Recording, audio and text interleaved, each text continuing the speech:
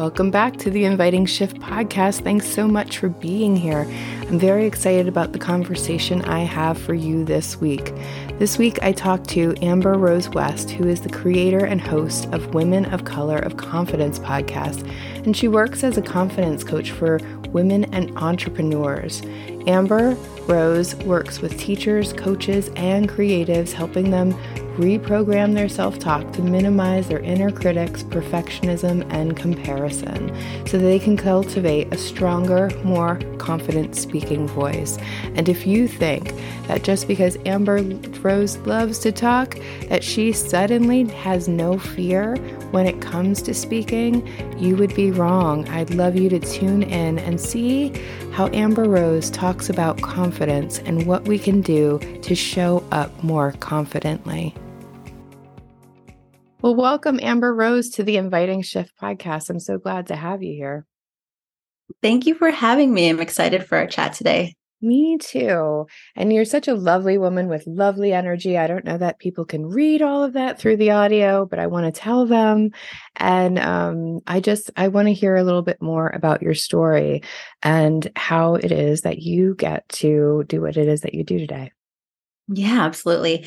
I am a confidence coach and a public speaking coach. I work with women business owners who are trying to figure out how to become more visible in our online space. Mm-hmm. And one of the reasons I love working with women, especially around the confidence it takes to, get on camera, be on social media, or really promote their products and services, is because there are so many amazing women out here who have innovative ideas and creative products and services that they want to offer people. But the confidence piece to get in front of their audience, the confidence piece to talk about their passion and their purpose and why as they started their business really begins to bog them down. And so originally in college, I studied health communications. And it's a mix of communication skills and communication styles, but also it talks about what actually happens in our bodies physiologically and what happens in our brains psychologically and chemically around the different types of communication that we have to live as adults. So, that intrapersonal communication, which is talking to yourself, your self-talk, your inner voices. And then we have interpersonal communication with other people.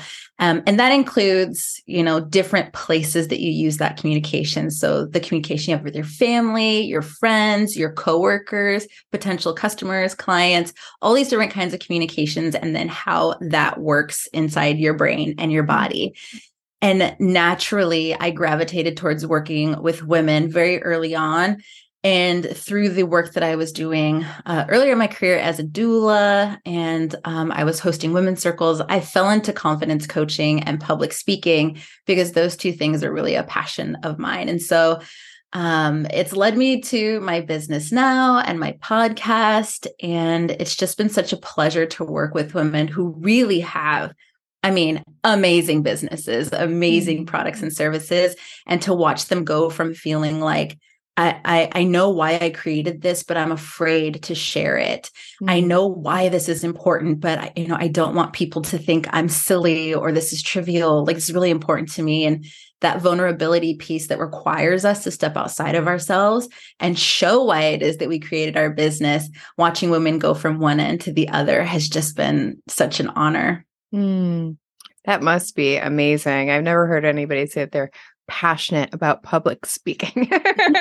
And that is awesome, because I think it's something that women, especially I work with mostly women, so I'll just stick with women.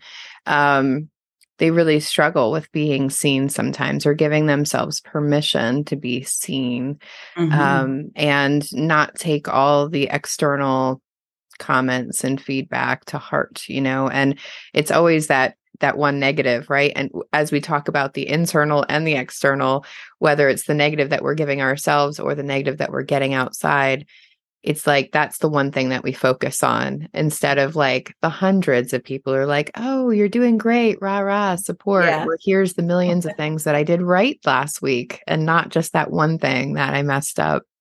Yeah, it's very much our nature as humans, especially for those of us who have to be a little bit more visible and vulnerable with what it is that we're creating to immediately go to the negative or the worst thing that could possibly happen instead of thinking about all of the different steps in between, the best that could happen and the worst that could happen. Our mind immediately goes, zoop, well, this is the worst that can happen. So it's probably going to happen. And we do disasterizing around all of that. But, part of what I teach is how to start from the best that can happen and then everything in between. And how do we prepare ourselves as business owners and public speakers for everything in between and the best that can happen, not just focusing on this worst case scenario outcome.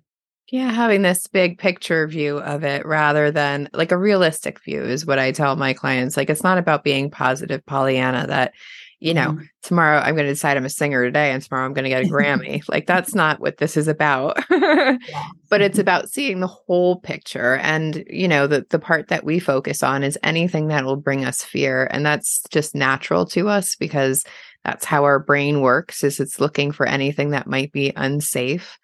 But I think that sometimes we really confuse safety with discomfort, is a huge piece because, like, if it's going to be uncomfortable, all of a sudden we're like, oh, we can't do that. Right. And change is uncomfortable. I mean, growth is uncomfortable. I think, I don't know. I don't know about you because you're passionate about public speaking, but the first time you took a big stage, were you nervous? Just because you're passionate about it, did it mean that you had no fear? Oh, no. Every single time I do any type of public speaking, I still have nerves. I mean, even doing this interview, I had some nerves. I'm a little flushed in the face. I had to sit here and rub my hands a few times and just kind of settle into my chair and know that, the conversation would be good. But there's all of these things that come in whenever you public speak, and whether you're in person or you're using your camera and you're doing something like live streaming or, podcasting, YouTube channels, all of that. You're in front of people and one of the things I think that we think about it, but I don't think that we know we're thinking about it, is that people are going to see it, right? We think a lot about the fact that someone else is going to see this, and that's always going to impact us somehow. I still get very nervous, even just behind my computer. It's one of the reasons why I have these beautiful plants in my recording space, because I know that I'm going to have some sort of nerves, a little bit of tummy, a little bit of sweaty palms when I to do any type of interview, whether I'm interviewing someone else or someone else is interviewing me or I'm going live. And I know when I walk into this space, these beautiful green plants are here, and I focus on their green and their leaves and how much they've grown. And I take a moment to be with them, which calms me down a little bit. And then, as I'm looking at myself on the video screen, my plants are with me, a little bit of a calming thing, right? And so the fear, I don't believe, ever goes away for anyone. The nerves don't go away for anyone, but we learn the different ways for us as individuals that we can manage those nerves and still continue doing the hard thing. Right, exactly. So it's about not letting the fear of something stop us. We can ask that question, is this unsafe or uncomfortable? Well, interviews are just uncomfortable sometimes, because you don't know what's going to come up. You don't know how you're going to necessarily respond to everything, because just in case you listeners are wondering, we don't actually pre-plan everything that we're going to talk about. We just kind of let the conversation flow, because I think that we end up picking up the pieces that are most important to the people that we serve. And so you still get nervous. So we can learn to be, and I don't know, how do you deal with your nervousness? I heard one step is that you have these green in your studio. So something that we can take with us that might, and if you're going somewhere, I know for me, I often have a bead or a stone or something in my pocket that means something to me. It's my safety, security touchstone. So I'll often keep something like that around so that I have something to touch. We just heard Amber talk about how she touches, her hands, but I touch like little rocks and stuff. And it's just a way for me, at least, to get grounded and be like, okay, this is going to be okay. Right. And calming almost that like little inner girl in me down, like, this is going to be okay. We are going to be seen. And this is going to be actually good. We want to do this. Yeah. And I love that other point that we made earlier. Second tip that I'm pulling up is, seeing that the whole thing, right? Yeah. So you don't just look at, oh, what if I trip on the stage? What if I fall on my face? What if somebody doesn't like what I'm saying? Those things might come up, right? I mean, of course, they're always going on in the back of our mind, but we can also look at, what if I really touch somebody with my message? What if somebody is really impacted by what I have to say? Isn't that what we're doing it for in the first place, most of us? And not everybody does public speaking. So if you're listening to this and you're like, I don't do public speaking, I'm about to turn this off. This is how we manage fears in any part of our life, right? Is that we can see this big picture and take something, a touchstone or something grounding with you. Awesome tips so far. Yeah.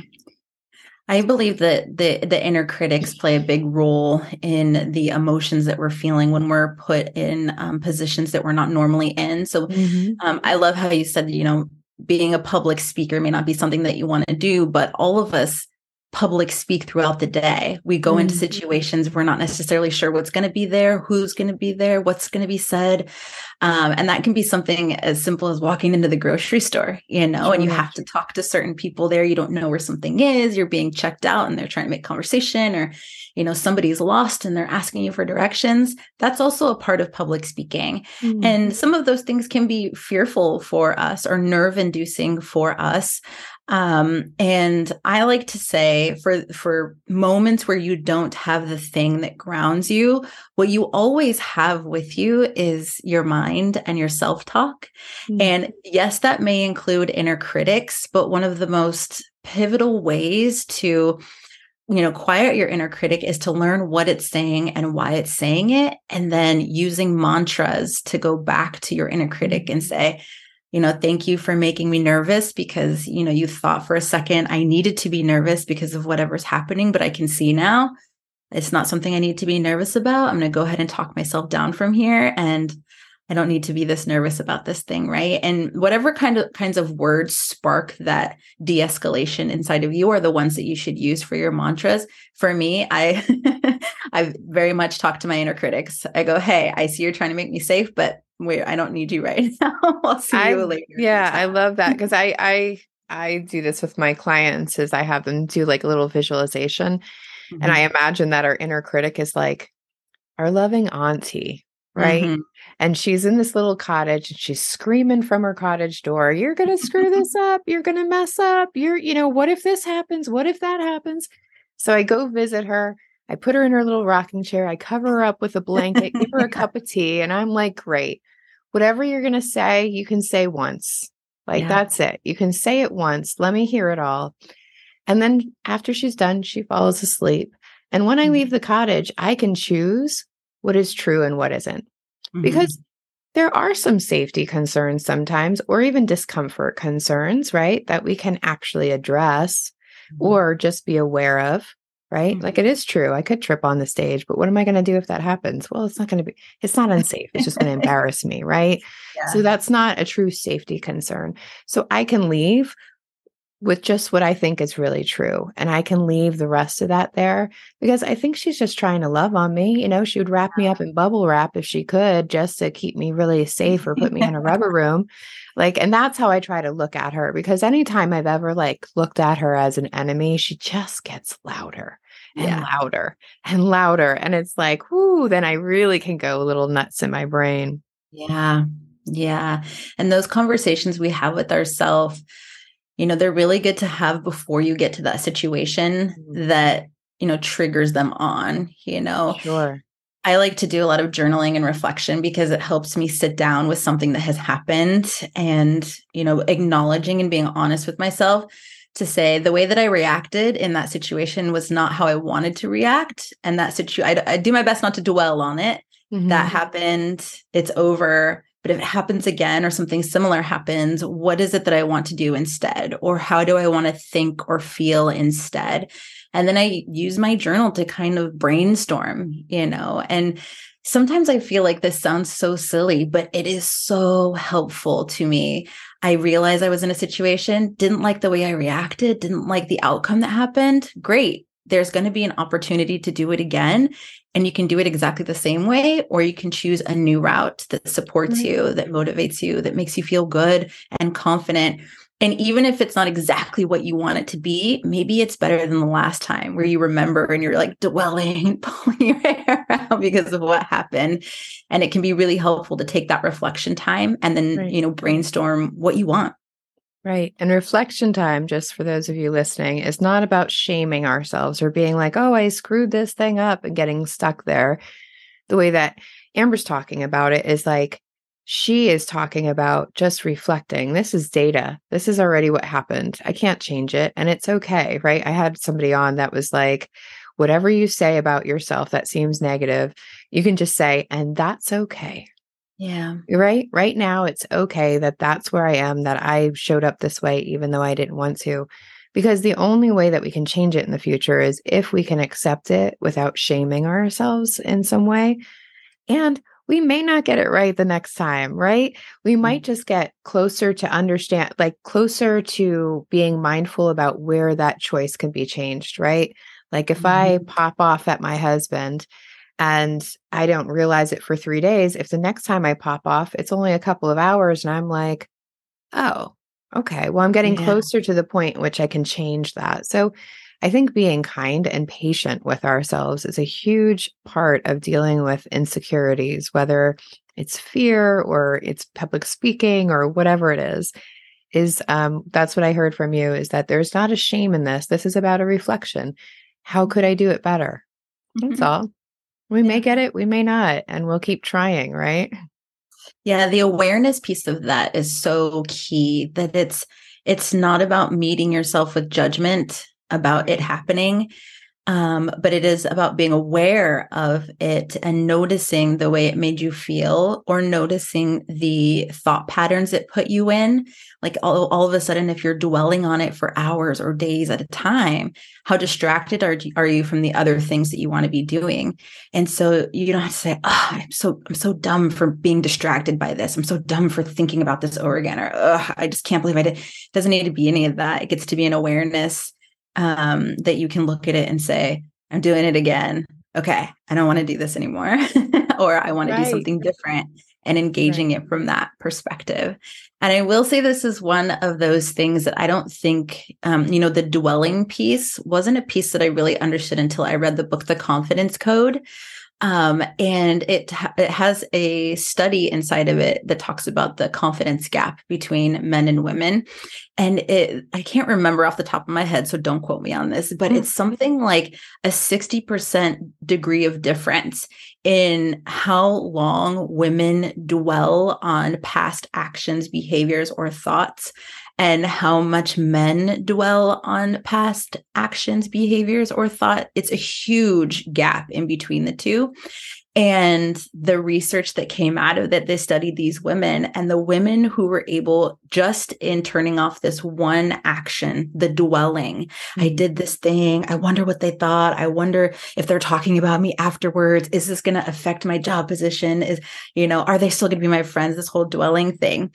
When women turned that part off and learned how to stop dwelling, their confidence, their self-reported confidence increased a lot just from that one piece. It's a difference between what we teach girls and what we teach boys, and how that's translated into men and women. And I just found it so fascinating. And when I read that, I was like, I do this. And I know so many women that do this. I know so many clients who do this. And so it's definitely included in my curriculum. How do you learn to stop the spiraling and the dwelling? And the way that I like to frame it is, what is the benefit of you dwelling? What's the benefit of you being right? Our brain thinks that we're going to solve something, but we really don't, right? We just spin it in circles. I mean, in this dwelling, I can so relate to this. Like, I remember even 15 years ago, every conversation I had during the day, I'd have to reflect on it and be like, did I embarrass myself? How did I mess up? I could have said this instead. And it was like, what a suck of energy, right? I mean, and that just stays in the back of my head all day long. Remember, you said that thing last time. Don't say that thing this time. Instead, here's how I solve this situation. I don't think about it. If it's that important to me, I ask the other person, hey, I know I said this. did it bother you? Like, were you offended by that? Or I know I messed this thing up. Like, how are you feeling about that? We don't know what they're thinking unless we actually ask about it. And I think that that's the piece that is the huge difference between men and women is women were raised to be judged. We judge each other, men judge us, but for some reason, men aren't judged nearly as harshly as women are. And so they don't really care how they show up. They're like, I'm fine as long as I'm going by the law, I'm fine. Like they don't care. And they're the first ones to admit, yeah, that was dumb. I'm just not going to say that again. And that's it. They just move on. You're like, I've had many a boyfriend in the past who would do things or say things, and I'd like, don't you remember you did it? Yeah, that wasn't the greatest, but I'm just not going to do it again. And you're like, right. Is that easy? You could do that? Right. Like, I'm like, it doesn't bother you now. And they're like, no, like it's over. Why would I continue to think about it? Why can't, why are you dragging a dead horse? Right. Like I've already been over that. Like, and it's so easy, but like, we'll hang on to it forever. Like I can remember things I did wrong in the third grade if I really sat and thought about it. So we've all done things that could be better. And that's part of humaning. I think people forget that it's part of humaning. We're not meant to get it all right all of the time. That's just not how the universe works, especially for humans. Mm-hmm. We have to be able to get to this point where we can stop dwelling because like you said, this is what is keeping us in shame and guilt is like, we're constantly sucked into this negative vortex of like negative self-talk and all this other stuff instead of just looking at it as data. Because if it's data, it's something I can change. Like, okay, well, I said this thing. Not going to say that again. Yeah. And I think that it can be a practice for those of us who are, living with empathy and those of us who are practicing our awareness and, doing reflections and doing the work. We can truly believe that there's nothing that we're saying or doing that is so harmful to ourselves or other people that we have to dwell on anything. Everything gets to be a learning lesson. If we know that we are taking the time to be compassionate and caring, that we aren't stepping over anyone or using really harmful, words, language, behaviors towards anyone, and that we're taking the time to be self-aware and to take that reflection time, then it's okay to make a mistake. It's okay to look silly sometimes. It's okay. But just making sure we're not carrying it around for days, weeks, months, years with us, because by doing that, we are impeding our ability to continue growing and learning in other aspects of our lives, which can be really important to us as we grow. And especially being confident, right? Like if we talk about confidence, I don't know, it was almost impossible for me to feel confident if all I was doing was dwelling on all the things that I could have done better. I mean, it just took away from me because then anything else that goes wrong, I'm blaming it on myself. I'm shaming myself. I'm just, and I get stuck there, right? And then I always end up, I can hear my inner critic right now. What's wrong with you? And I think that might have been something my mother used to say to me, but like, like I go through this whole spiral, and at the end of the spiral, at the bottom, it's like, what is wrong with me? And what a question that is. We get so stuck there. So instead of dwelling, what you're saying is we can take the data. We don't have to shame ourselves. We can say, hey, I'd like to do this differently next time, and check off that box and let it go, right? Yeah. Learn the lesson and let it go. Yeah. And I am a brainstormer, sometimes it's not enough for me personally to say, I want to do it different. My brain goes a little bit deeper into what would you have done differently, and sometimes it gets to be a trial and error. What if the next situation happens, you try what you think is a little bit better. Maybe you're like, oh, that didn't feel right either. Like the beautiful thing about being a human is we have endless possibilities and endless opportunities. And, we don't have to dwell so much on everything. We get the opportunity to try new things until it does feel right or feel better. Right. Right. And that could be different for all of us. So this isn't Amber trying to say this is how you need to communicate, but it's more about communicate in a way that feels good to you, whether that's with yourself or others, right? This is all about communication. And I love that you're including the communication that we have with ourselves, because we see that as different. Like somehow those voices just have to show up that way, or that we have to get stuck in there. And we really don't. If we can start just shifting small things, like, is this unsafe or uncomfortable? Okay, it's uncomfortable. That just means this is a hard thing, and I can choose to grow through this thing if I want to. If it's unsafe, I can look at the unsafe factors, like what is actually the safety factors. Yeah. But really, without the reflection or the mindfulness, we don't see any of that. We just kind of go through our life. And then often women are allowing fear to kind of guide them and go, oh, well, I'm scared, so that must mean I can't walk forward. And Dr. Susan David has like the greatest quote about fear. She says, what did she say? Courage is fear walking. So courage isn't just feeling the fear. Like, you still have to go do the thing. That's the courageous thing. Yeah, I love that. Courage is fear walking. Because it really is, one of the things that I've learned in my course study and through working with other women is that these inner critic voices, or, the imposter voices, I like to think of imposter syndrome more like imposter voices or imposter feelings. So these imposters and these critics that we have inside of us, the longer we let them live in our brains and in our hearts, they're real sneaky. They're really sneaky. They start figuring out how to make themselves sound like you. And so then you go, this is what my inner voice is saying. This is what I sound like. This is how I talk to myself. Right. And, part of my program is deprogramming that hardware, the software that's in there, to be able to say, hey, I know that these are the thoughts that are going in there right now. And they got their mask on, their little voice modulator. They sound a lot like me, but I know that they're not me, because I would never talk to myself like this. I wouldn't talk to my kids like this. I wouldn't talk to my friends like this. That's how I know that it is not my voice. And so then you have the opportunity to break those voices apart, and we work through breaking them apart. And then once they're all apart and you know who's saying what and why and when, and then you can kind of, say, that's something that I used to say to myself, and that is over, that character, that critic, that imposter is over there. And now what is it that I want to say to myself? How is it that I want to self-reflect? How do I want my true, authentic, interpersonal voice to engage with me as a person while I'm out here doing hard things every day?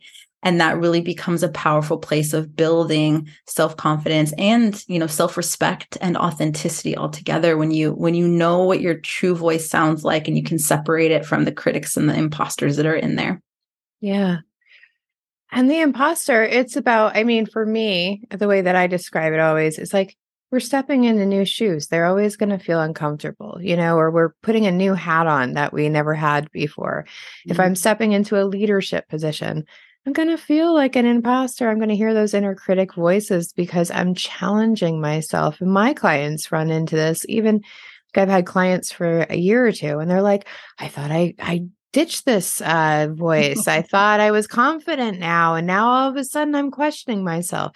Yeah. Yes. Every time we grow to a new stage and put new shoes or a new hat on, these voices are going to come back every time. I think what's really beautiful, though, about them is that if we manage them enough times, it becomes easier. We're like, oh, right, I know that voice. I remember that one. Yeah, I've heard that one before. That one's not very helpful. I'm just not listening today, right? Yeah. And so that we can it gets easier to shut them down rather than just continuing on with that spiral, right? We can catch it much earlier in the spiral, is what I have learned. As soon as I start saying it now, I'm like, "Ooh, what's going on for you, Christina?" This is feeling like old familiar, and not in a good way. I talk to myself all the time, and I check myself constantly, because I'm by profession a public speaker, and I talk to people all the time, and I am very visible, very vulnerable a lot of the time. And every once in a while, I'll just hear like, that was, why did you do that? Nobody likes that. And I'm like, why would I say that to myself? Amber Rose, that was very mean to say to yourself. Why would you say that? I like that. Yeah. I like you're talking to your inner child. That wasn't very nice. That wasn't very nice. And hey, like, we are nice to each other, nice to ourselves around here. And we have respect for ourselves around here. And It does sound kind of childish, but when I get into those moments, I'm like, 3 nice things about yourself, or 3 nice things about your video, or 3 nice things about, the effort you put in, because it really is the action of deprogramming yourself, getting out of that spiral. It's very easy. One of the things I hear from my clients a lot about, negative self-talk, or judgmental, shameful self-talk, is they say, well, nobody hears it. It's just, I'm just talking to myself. And I'm like, hear it. Yeah. And I'm like, yeah, but you hear it, and you're an important person in your life, and you deserve respect. And that includes from you, my friend. Like, you have to make sure that you're respecting yourself, because even if those things do not come out of your mouth, the words that are in your head will vibrate through your body, your skin, the different things you say, and how you act with yourself. That still comes out, even if you're locking the words up in your brain. And if you treat yourself like that in your head, it still leaves the energetic door open for other people to disrespect you in real life, right? So first and foremost, it doesn't matter that you're the only person that heard it. I like to play this little game with myself that's called, what would I do if someone else was in the room? So it's like, if I say it in my head and it makes me feel a certain kind of way, I think, what would I do if my best friend was standing in the room right now? Would I tell myself that I look fat and ugly in this dress? No, because my best friend would whip her head around and say, why did you say that about yourself? We don't talk to ourselves like that around here. And I would have that moment of, you're right, we don't talk to ourselves, right? If I had somebody that was in the room with me that I knew loved me, and they heard me talking to myself the way that I'm talking in my head, would they, intercept? Would they help me step in? And then you learn how to be that for yourself. You learn what it is that you're saying to yourself, and whether or not it's something that like one of your best friends or your mentors or teachers would appreciate you saying to you. And then you reverse it. What is it that they would say, and how can I say it to myself? This podcast is supported by Christina Smith Coaching as a service to get you to have more confidence and self-love. One way we do that is by bringing what we learn into our bodies, by lighting up our senses. Some people call these types of exercises rituals. I think they're really alignments. Something we do each day to align with what we truly want, rather than getting stuck in the default of trying to outrun what we don't. I bet you could use a little self-love ritual today, and there's a short quiz or survey to pick the best one for you. You can go to the link in the description to take the free quiz to get the self-love alignment that is right for you right now. You'll also get a download of 5 self-love rituals so you can switch it up and try one each day. Our little thank you for tuning into our podcast and into your own heart. That's really a really beautiful way of looking at that. I had a thought, but I think it just fled my brain. It's just what midlife is about, isn't it? Mm-hmm. Yeah. So I have one client. Oh, I know what I'm going to say. I have one client right now where she has such a negative self-talk tape going on in her head. So one of the things I have her doing now is going up to someone in her family every day and telling them one awesome thing she did that day. And she's been doing that, which has been helping. And now we've added on, because she's like, I've just gotten comfortable saying good things about myself. And I was like, great. Now you're going to go up to them, tell them your awesome thing that day, and then go, and I'm awesome, with your arm. Like, I want you to start bringing it into your body, so that because like you said, it gets in our cells. It's the vibration we're putting off. It's the energy. It's the body language that other people can see. If somebody's shaming themselves in their head, they're not showing up like, hey, how you doing? I want to connect, They're like a little bit shut down. Even if we think we're putting that mask on, there's still a different energy.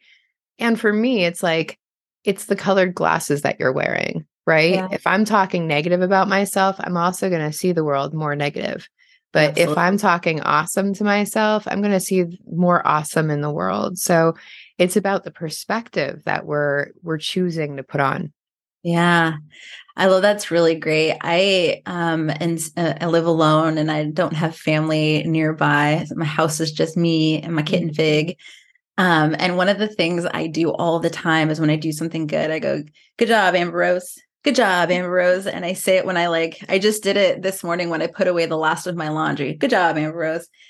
And it's one of those things that I do it very regularly, but I don't notice it when I'm by myself. But when I'm like with friends, dinner party, or we're out at the beach and someone like puts up the umbrella, "Good job, Josh." And they're like, "Good job, Josh." I'm like, "Good job." And I'm like, or I do it to myself in public. Like I'm doing something. I'm like, "Good job, Amber Rose." My friend is like, "Did you just tell yourself good job?" And I'm like, "Yeah, I did. I sure did." And it's one of those things that, I used to be embarrassed by it. I've been doing it for like 8 years now. I used to be embarrassed by it. But then to see people's faces, they'll ask me, "Did you just say good job to yourself?" And I'm like, yep, I did. And they're like, "It's cool." Nobody gives them permission now to go and say good job to themselves, right? They're like, "Yeah, well, Amber might look a little silly, but she looks happy about it," right? Exactly. And I laugh it off and I giggle and I'm like, "Yeah, because I did a good job." And to see their faces, one of those things where we're afraid of what people's reactions would be. Nobody has ever said, "That's dumb, Amber," or "You sound silly," or "What for?" Like nobody's ever said that to me. Everyone's always been like, "Huh," like they either shrug it off or they smile and giggle or they're like, "That's cool." And one of my girlfriends I met a new friend here and she started doing it. I'm telling myself, "Good job." And I'm like, doesn't it feel good? It's just like the littlest little thing that you can, pat yourself on the back for. And it's such a simple activity, giving ourselves validation. Yeah. Right after a hard thing, like some of the business things I have to do in my business that I don't really like doing, like writing copy or, doing other things like that. I used to be like, "Oh, it's copy day. I hate this. Yeah. Stupid." I have And that energy came out in my copy, right? But now I pump myself up in the morning. I'm like, "You are the best copywriter. So good today. We're getting so good at this." And then when I'm done, I'm like, "Great job, Christina. Great job. Pat yourself on the back. You're awesome.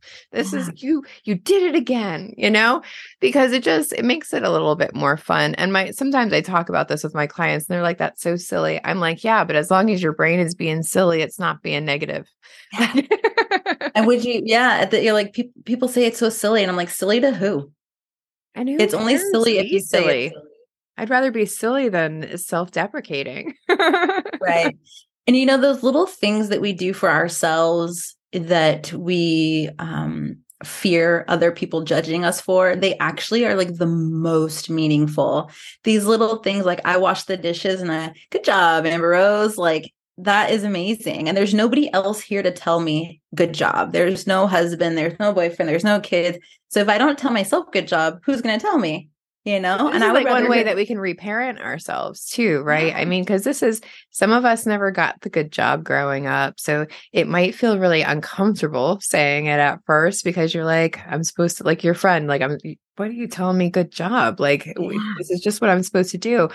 But if we've never had that kind of support, it can feel hard at first. But again, make it silly if you need it to feel silly, or make it feel however you want it to feel, but just try it. I love this one really great tip. If you try nothing out of today, I would love you to start telling yourself when you're doing a great job, because I think it also reminds us of how many things we're doing right. Because at the end of the week, like when I do a weekly review and my intentions and everything, I could easily go look back at that one or two thing that I mess up. Instead of all those things that I could be like, "Great job, Christina. Look at all this stuff you got done. You did all these hard things this week. Good for you. They may not have been perfect, but you did them. You went and you did the hard thing." And that alone is like a huge piece, because competency is the first step to confidence. Like we have to get competent at something. And so when we go to do those hard things, it's not going to feel natural. That's when we get that inner critic and that imposter syndrome.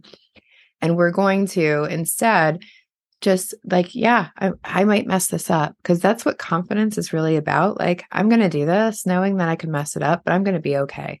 Mm-hmm. And I would say that most people don't give themselves enough space to be bad at things. They don't give themselves. And I think with women, we talked about this earlier in our chat, that we are taught to judge ourselves and then dwell on things.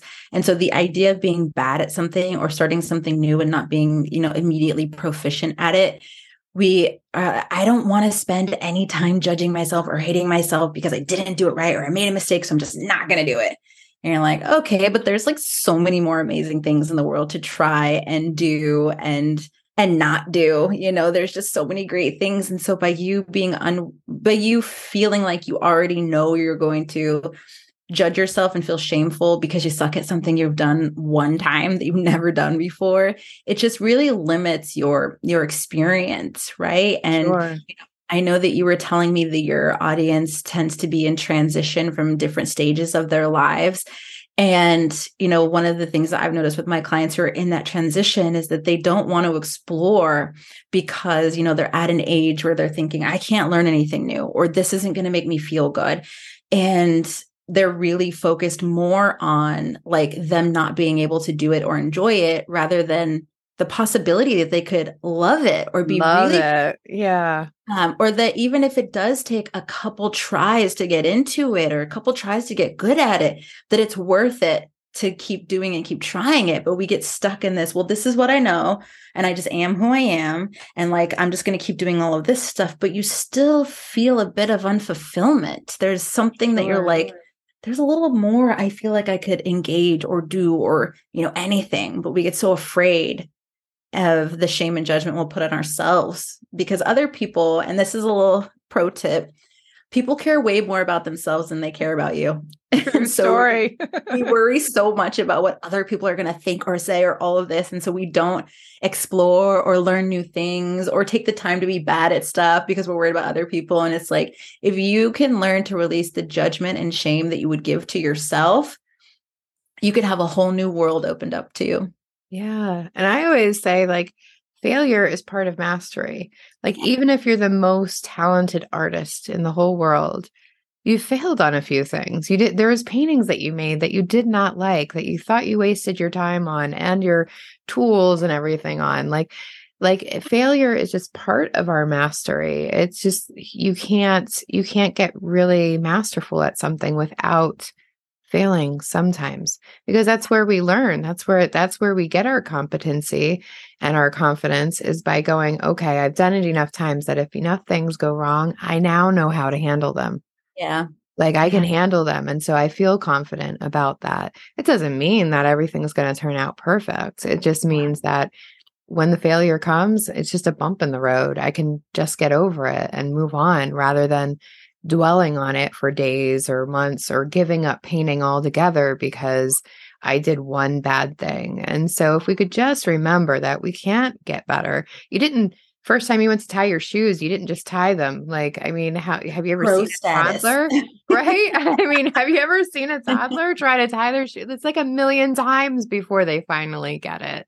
Yeah. And they don't give up. And that's what I love about that childlike energy is like, it's about learning, right? It's not about necessarily mastering it the first time.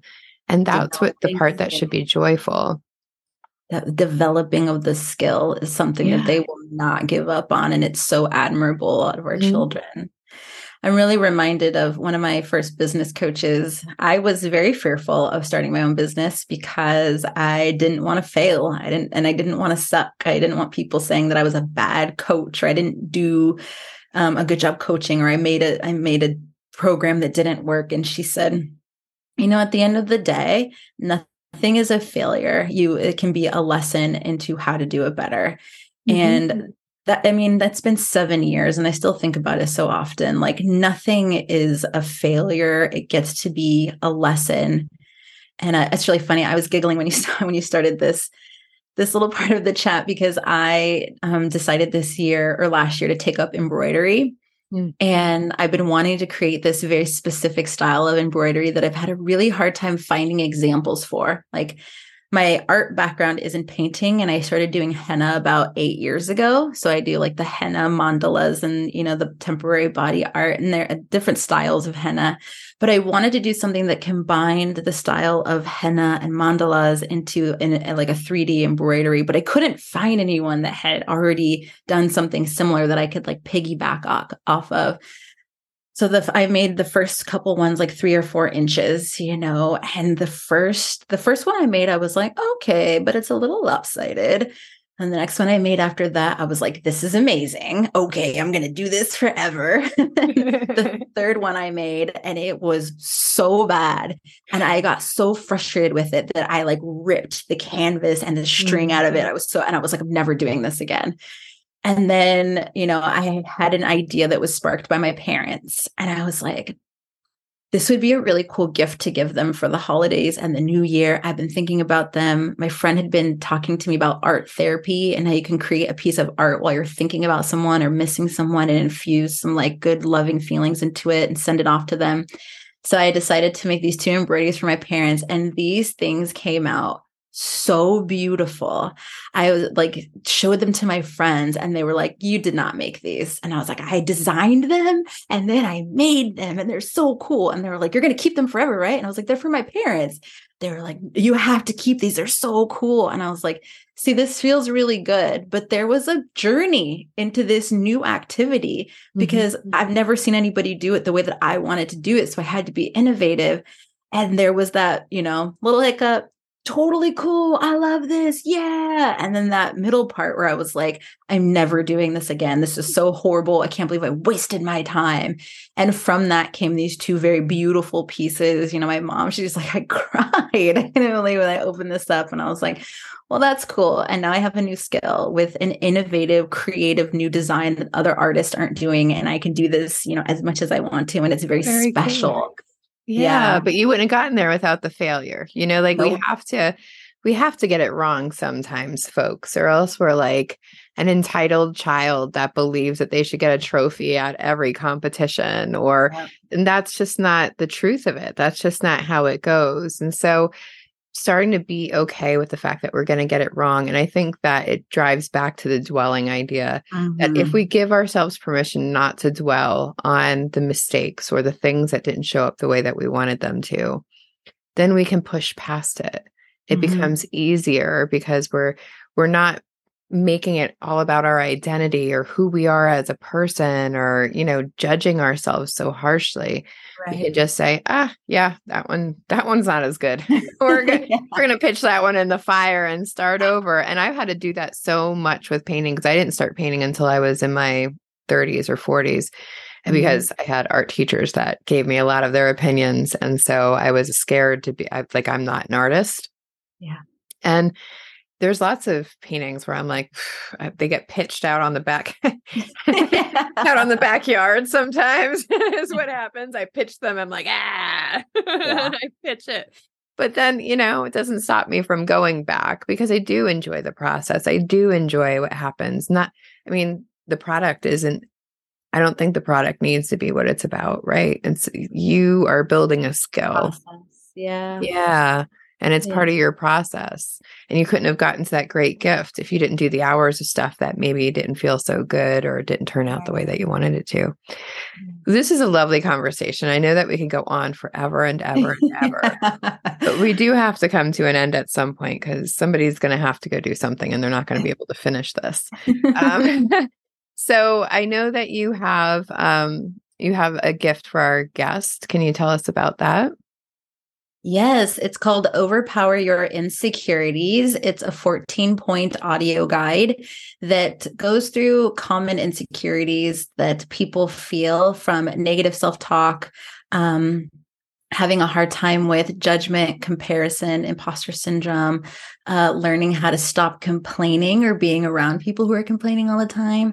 And then I end the 14 points. There's about 5 points at the end that are more about the goodness of building self-confidence, self-acceptance, self-respect, really understanding how it is our self-talk when we use it with a smile. Things like good job and those kinds of things can really help reprogram and rewire your thoughts, especially if they spend a lot of time beating you up.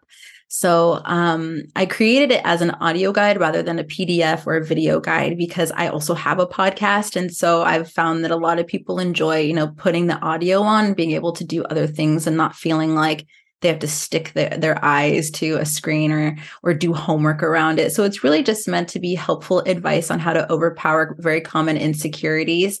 And I created it because I feel like it's the very first step for people when they're wanting to work on their self-confidence in any way. It's really hard to build self-confidence in a place where your insecurities are running rampant. And so before we start building your house of self-confidence, we have to lay that foundation without the insecurities there. And so being able to understand, address, and manage your insecurities is the first step to creating more confidence in your life. So I hope that you all enjoy that guide and that it gives you some good clarity and cleansing with the insecurities you may be experiencing.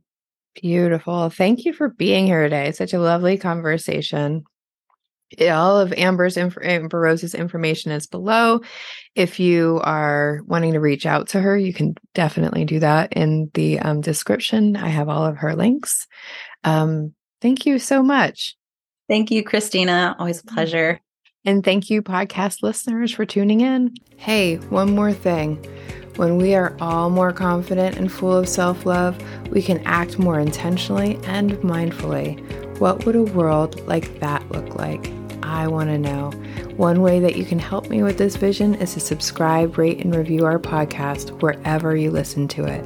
It helps more than you know, and it's just a few clicks to help me create a more beautiful world. And as always, remember to be gentle with your humanness.